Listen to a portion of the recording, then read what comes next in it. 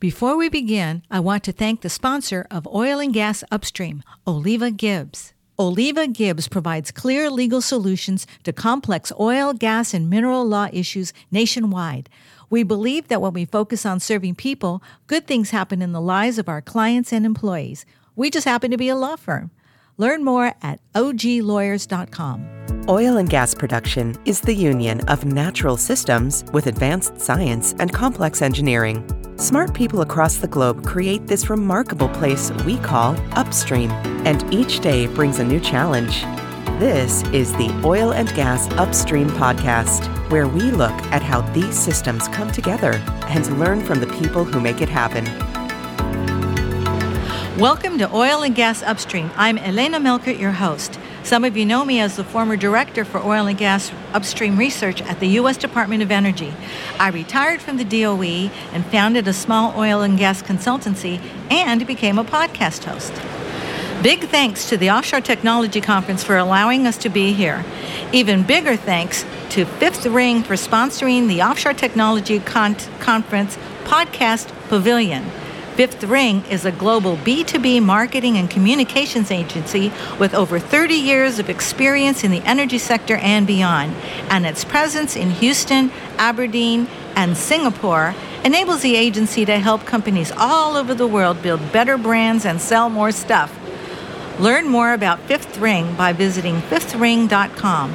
Link is in the show notes below. And now I'd like to introduce our guest for today, Dr. Faisal Khan, Michael O'Connor Chair, Professor of Chemical Engineering at Texas A&M. Dr. Khan is also the director of the Michael K. O'Connor? Yes, that's right. Process Safety Center and the director of the Ocean Energy Safety Institute. Thank you for joining us today, Faisal. Thank you for having me, Elena. Yeah. Well, your resume is quite extensive. I'm not going to get into it, but tell us some of the highlights that you think are kind of your favorite things or things you want people to know about you. So, well, first of all, thank you for having me, and it's a great pleasure to be here and sharing some of my experience and giving some of my thought. So, to talk about, I'm a chemical engineer, as you mentioned, at Texas A&M currently. But dominantly from last more than 2.5 decades, I have invested most of my time in offshore oil and gas sectors, both in northeast of Canada, but also equally in the Pacific and also in North Sea. So what I bring to today's discussions is a slightly unique aspect of safety and risk engineering dominantly into the oil and gas sector, and specifically talking about upstreams and midstreams, which are critical. And so over the last 2.5 decades, I have invested time in observing and seeing and help developing some of the harsh environment offshore oil and gas production facilities up in northeast of Canada, a place called Newfoundland, and its Canadian countries such as Norway and northeast of UK. So Faisal, just a second. Some of our listeners are not subject matter experts, and they just sort of drop in to get a little bit of oil and gas. So why would you say that that's extreme or difficult in Newfoundland? So offshore oil and gas, as by its nature itself, has the upstream hazards such as high pressures and uncertainties in the reservoirs and other. But in certain environment, there are external hazards that get imposed, such as when we talk about northeast of North America, especially in northeast of Canada, you have a very unique hazards of icebergs, packed ice, and other particular conditions, which makes operation extremely challenging and unsafe for that matter. And these operations in these locations require out-of-box thinking to be able to address these challenges upfront through design changes and considering occurrence and minimizing the risk. So it is not as we say, a cookie cutter type of operations where you can take a facility from place A a benign environment such as Middle East and try to place it up in the Northeast is not going to work. So that's the unique hazards which we face up in North and many other parts of the world. Well, thank you for clarifying that for me. When I think about extreme or the challenges, my mind immediately goes to either the water or the rock, the reservoirs, and I think about those extreme environments as well. I forget about the surface because I don't do surface, so I'm glad that you shared that with some of our listeners and those who have not worked in those environments before. So your background has uniquely positioned you to be able to talk about this today. Indeed, I do understand quite a bit of the subsurface challenges. Both in the uncertainties aspect or some unique challenges which can often lead to catastrophic events from a subsurface perspective. But I would emphasize that equally there are surface hazards which continue to pose significant threats to our oil and gas operations. And as we move into the energy transitions, moving into the different form of renewable energy utilizing ocean, these continue to pause and require, significant thinking and out-of-the-box solutions, which in some cases doesn't exist as we speak. Yeah, talk to us a little bit about the renewables that you're referring to in that context. So, as you mentioned, one of the major efforts in Texas A&M, we have been leading an Ocean Energy Safety Institute that came up in existence. And though a major part of it is focused on the conventional oil and gas, but the equal proportion is being focused on renewable energies. So the two topics of a greater interest to all of us up in here Gulf of Mexico, so only the Northeast and Pacific, remain to be the floating wind. And I'm specifically talking about from an ocean energy perspective. So there are renewables which are land-based, can be exploited, but just for the audience, we are today dominantly talking about ocean-related energy resources. So are you saying floating wind? So yes. The wind turbines are on floating platforms, probably deeper water? What? Yes, could be deeper waters, and dominantly in deeper water. The shallow water can easily be a fixed platform or something that is removable.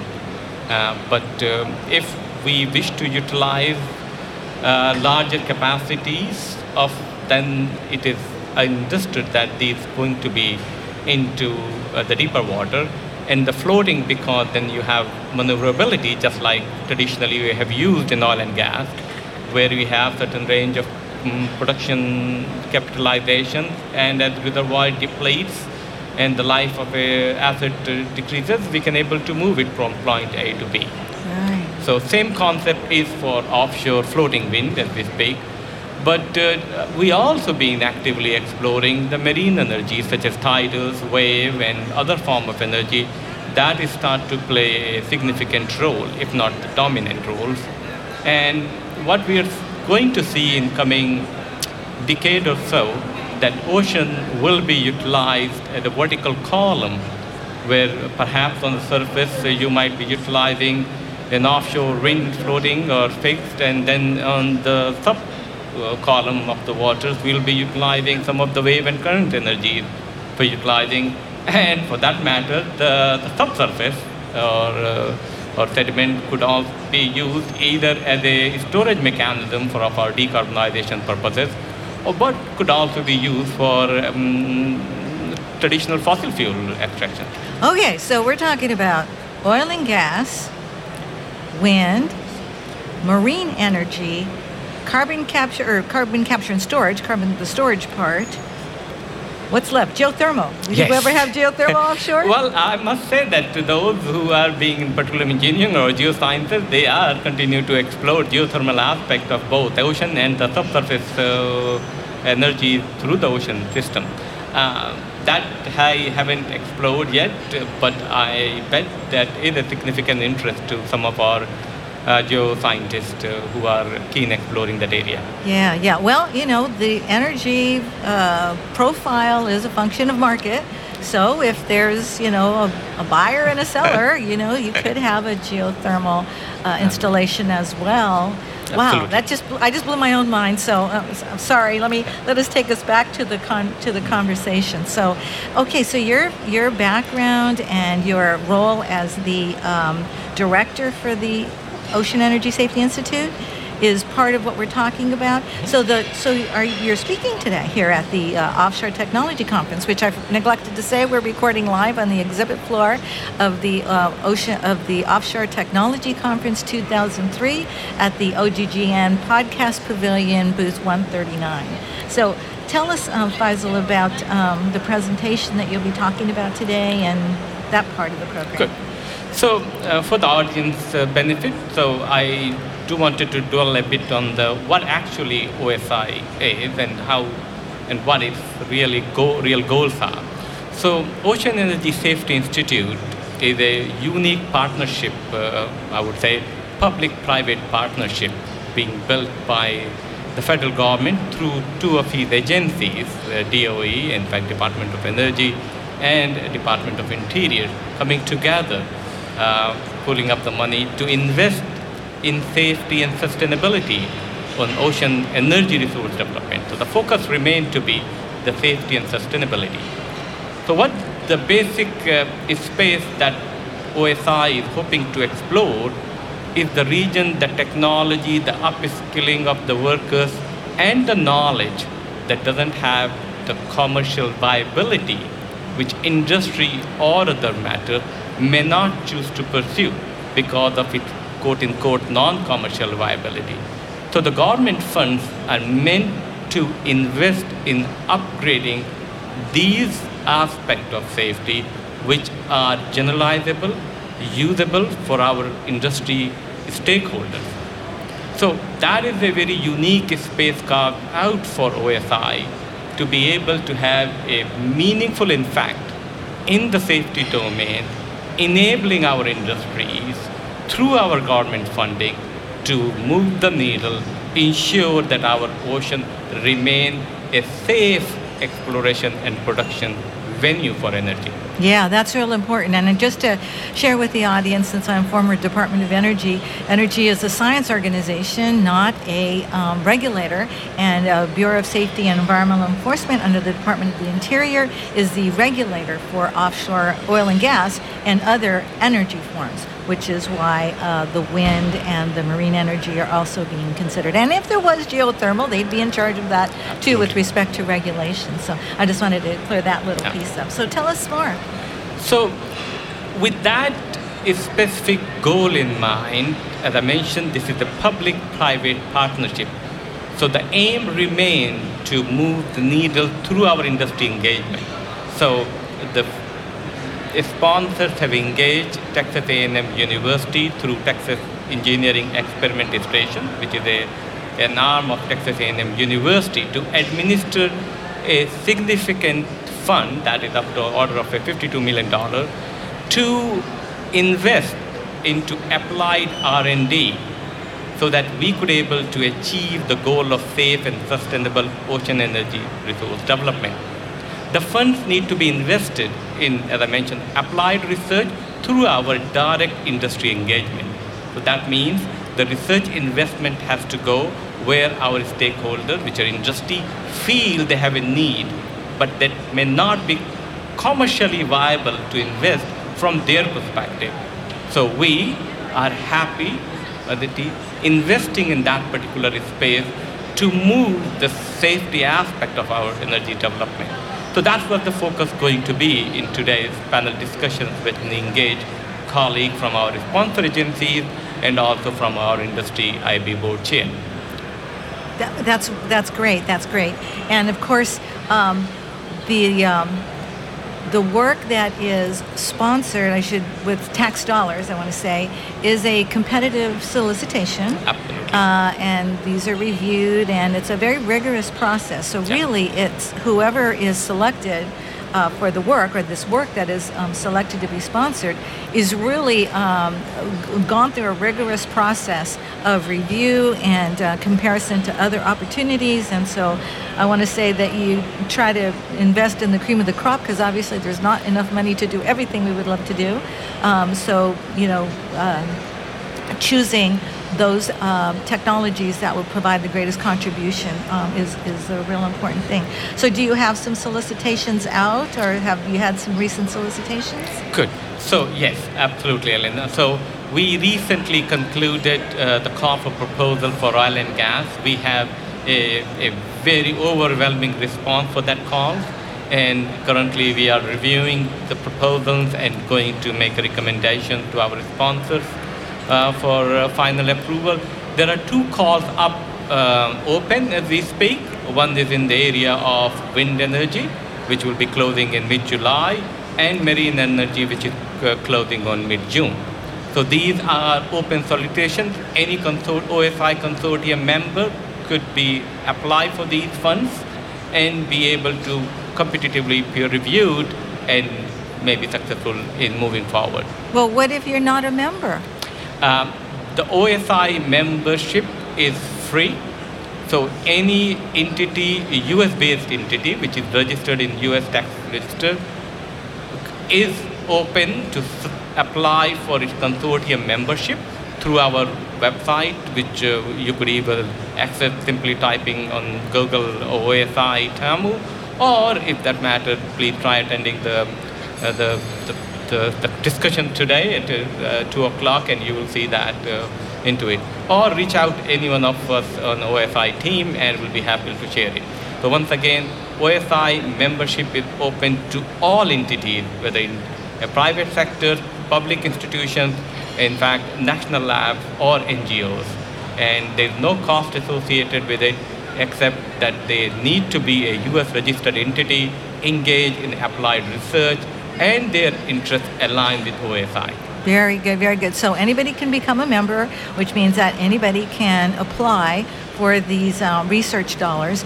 Is there a cost share associated with the research if you win? Yes. So according to our sponsor requirement, that has been the part of a call for proposal, that we expect that there is a 20% or more cost share. And these cost share could be in the form of in-kind or other type of investment into the project. Okay, so yes, we do anticipate 20+% of cost share for the funding you are seeking. Yeah, that's important because the Department of Energy's requirements by law are that there be a minimum of 20% cost share. So you take the total cost of the project, and 20% of that is what is required by the partner to the government. The government spends the other 80%, so it's really a good deal, and that's why there's such competition for these research dollars. Absolutely. Yeah, very good. So so who reviews these proposals? Like how do, I mean, people who want to become involved in this, maybe they don't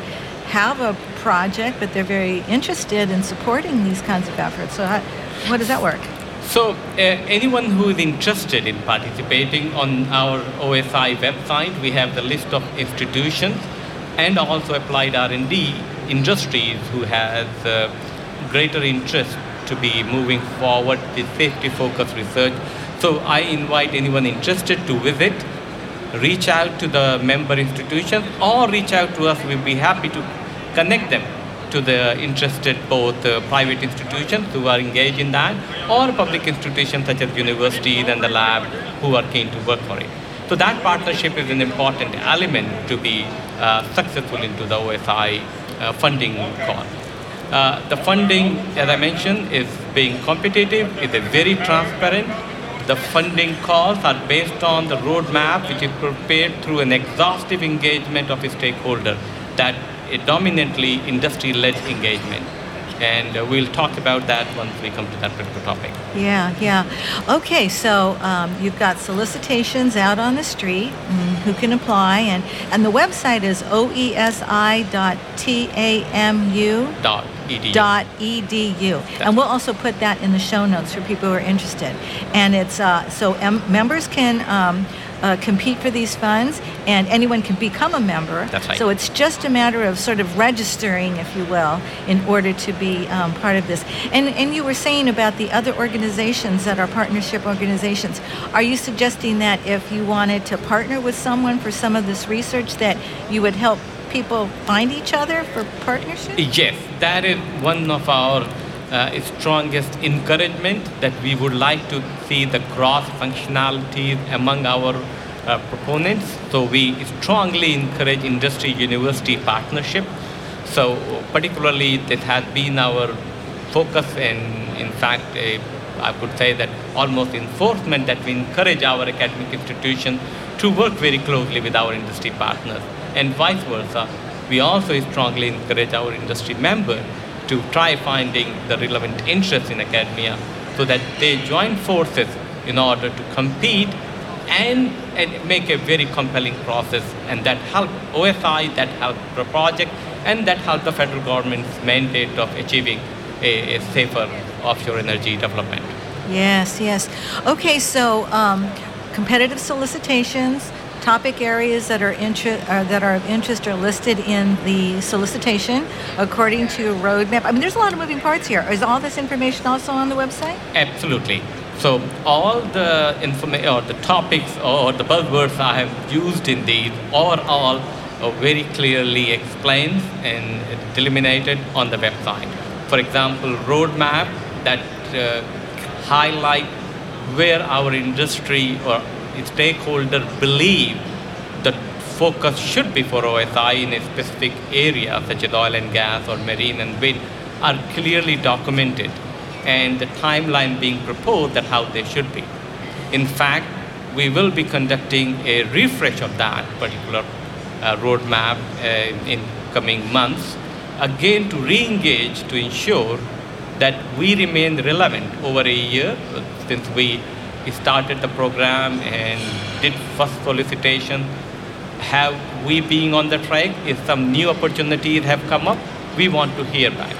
And that's the reason why we will re-engage with our stakeholders to see that if the roadmap remains relevant in today's context. And if there are revisions required, we'll take their feedback, run through the process, and a revised roadmap will be circulated to all consortium members and provided on the website for public dissemination. So what's the size of these projects? How much money is a project? I mean, these big projects, hundreds of millions of dollars or several $100,000, or what's the size of I would projects? say per year about several $100,000 of capacity. We do encourage people, if they have the proposal that is multi-year, that they can able to apply. We will use gate-based approach. That means we need to demonstrate that first phase is successfully completed before we can able to support and fund their second phase. But yes, the funding is of the order of a few $100,000 per year. Excellent, excellent.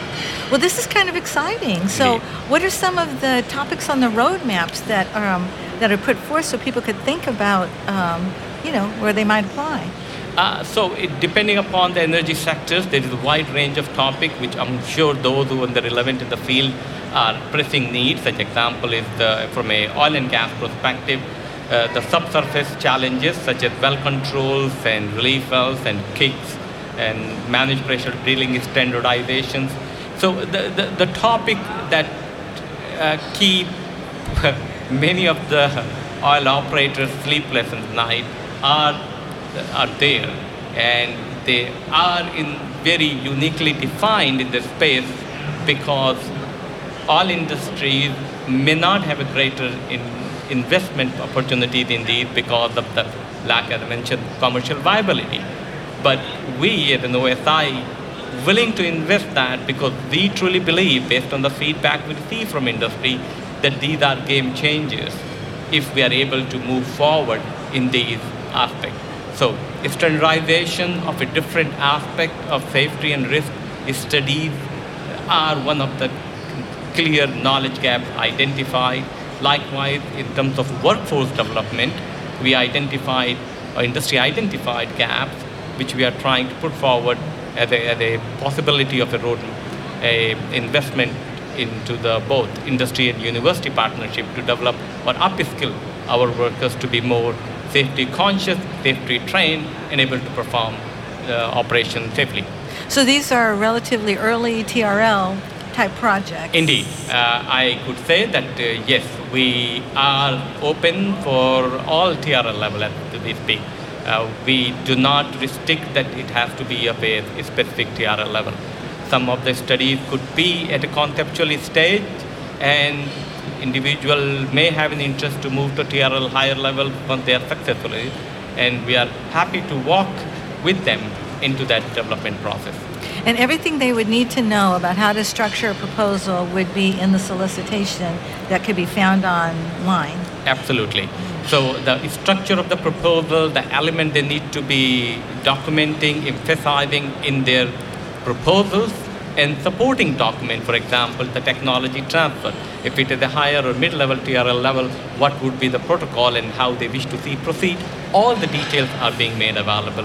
In fact, we today will have some of these discussions in a panel discussion where we'll specifically talk about technology transfer protocols for OSI. Great. Do you think that your presentation would be available after you present today, possibly on the website or some key slides? Or? Sure, indeed. I'm hoping that once I have the approval from the sponsor, which I don't see as much a challenge, I'll make that accessible to the public website so that it can be source of information. Great. Well, we are almost at the end of our time. Are there some other things you wanted to share briefly with our audience before we close out? Well, I take the opportunity to invite all my audience to please review the website and see if you have an interest in contributing to the knowledge creation, the workforce, and the technology development in the safety aspect for ocean energy. You are most welcome to join the consortium and be part of this change. So I welcome you on my personal behalf as an academician, but also equally as a OSI director. Thank you for having me. Excellent. So Dr. Faisal Khan, Michael O'Connor Chair, Professor of Chemical Engineering at Texas A&M University, thank you so much for joining us today. Thank you very much, Elena, for having me. Thank you. And thank you, everyone, for listening. Please give us a review and tell us what you'd like and what you'd like to hear more about on future podcasts. This is Elena Melker, your host for Oil and Gas Upstream. More next time. Join us again next week on the Oil and Gas Upstream podcast, a production of the Oil and Gas Global Network. To learn more, go to oggn.com.